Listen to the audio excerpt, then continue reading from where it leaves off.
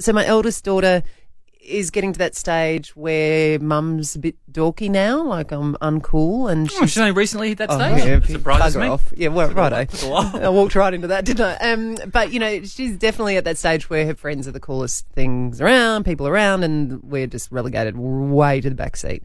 But she wanted to go shopping, and she asked me to take her. She said, Mum, do you think you can take me shopping for clothes? And I'm like, I know. I was really excited. Wow, right? That's a compliment. Yeah, well, no, surely if it doesn't go well, she's just blame mum. Anyway, and I thought, great, we'll do this mummy-daughter thing. Nice. Yeah, great. So off we go, and blah blah blah. So went to go shopping, and she's a little bit like me in just in that in that awkward phase of life I haven't got out of it. But when a girl's all of a sudden we get boobs and we do this and we're just trying to work out which way is up, and clothes can't fit us, and so we're kind of navigating that at the moment. And the last thing she wants is to call attention to herself, right? She just wants to glide slowly through life and sit down and watch Stranger Things with her weird mates and then go back into life. And the fact that she's standing next to mum, I'll tolerate that if she's going to pay for these clothes. Why doesn't she just follow her mummy's footsteps and do the internet shopping a lot? Then she doesn't have to leave the house. Oh my God, I cannot have her discover that. All right, so we go to Runda Mall, and we're walking down Runda Mall, and we're kind of skipping along because this is an exciting thing to do, and then we hit the first store, and we're walking into Myer, and this happens. Oh. Right? So the alarm at the front of the store goes off. As you're walking in? As we're walking in. Good. And I'm left with nothing else to do because, there's no one around, but I don't want people to think that I'm stealing stuff. So I'm walking in going, I haven't stolen stuff, I'm just walking in, like this. She is dying. Right? She is mortified. Oh.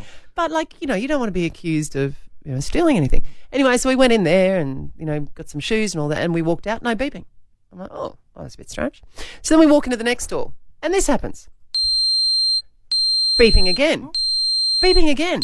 And I'm like, oh my God, there must be something on my bag. Now, by this stage, I'm like, oh, this is, because everyone turns around and looks at you. And even I'm starting to feel a bit self-conscious. Anyway, we didn't get anything in that store. We walked out, no beeping. Walking in the next store. Goes again. Right. So between the two of us, we are petrified. We are seriously going, oh, no, everyone's looking at us. And I'm saying, well, what do I do, darling? Should we stop? Do we stop? By the end of it, every time we walked in our heads, this is what the alarms were sounding like. It was kind and then, of course, you're trying to justify to all these people, I'm really not shoplifting. Look, and you're opening your bags and they're just going, mate, we're just shopping here. We don't even work here. And you're overcompensating. And so then, because you're trying to overcompensate, you think, oh, now they definitely think that I am stealing stuff. So then I go again. I go, no, really, no, I'm not stealing stuff. Here's my receipts. And the lady's going, just let me shop. Just go back away. And in the meantime, my daughter, we finally finished up, and she says, I will never, ever ask you to go shopping again. Oh. That's not bad, though. Well, it doesn't mean I have to pay for anything ever again. Right, that's called stealing. The Ali Clark Breakfast Show on Mix 102.3.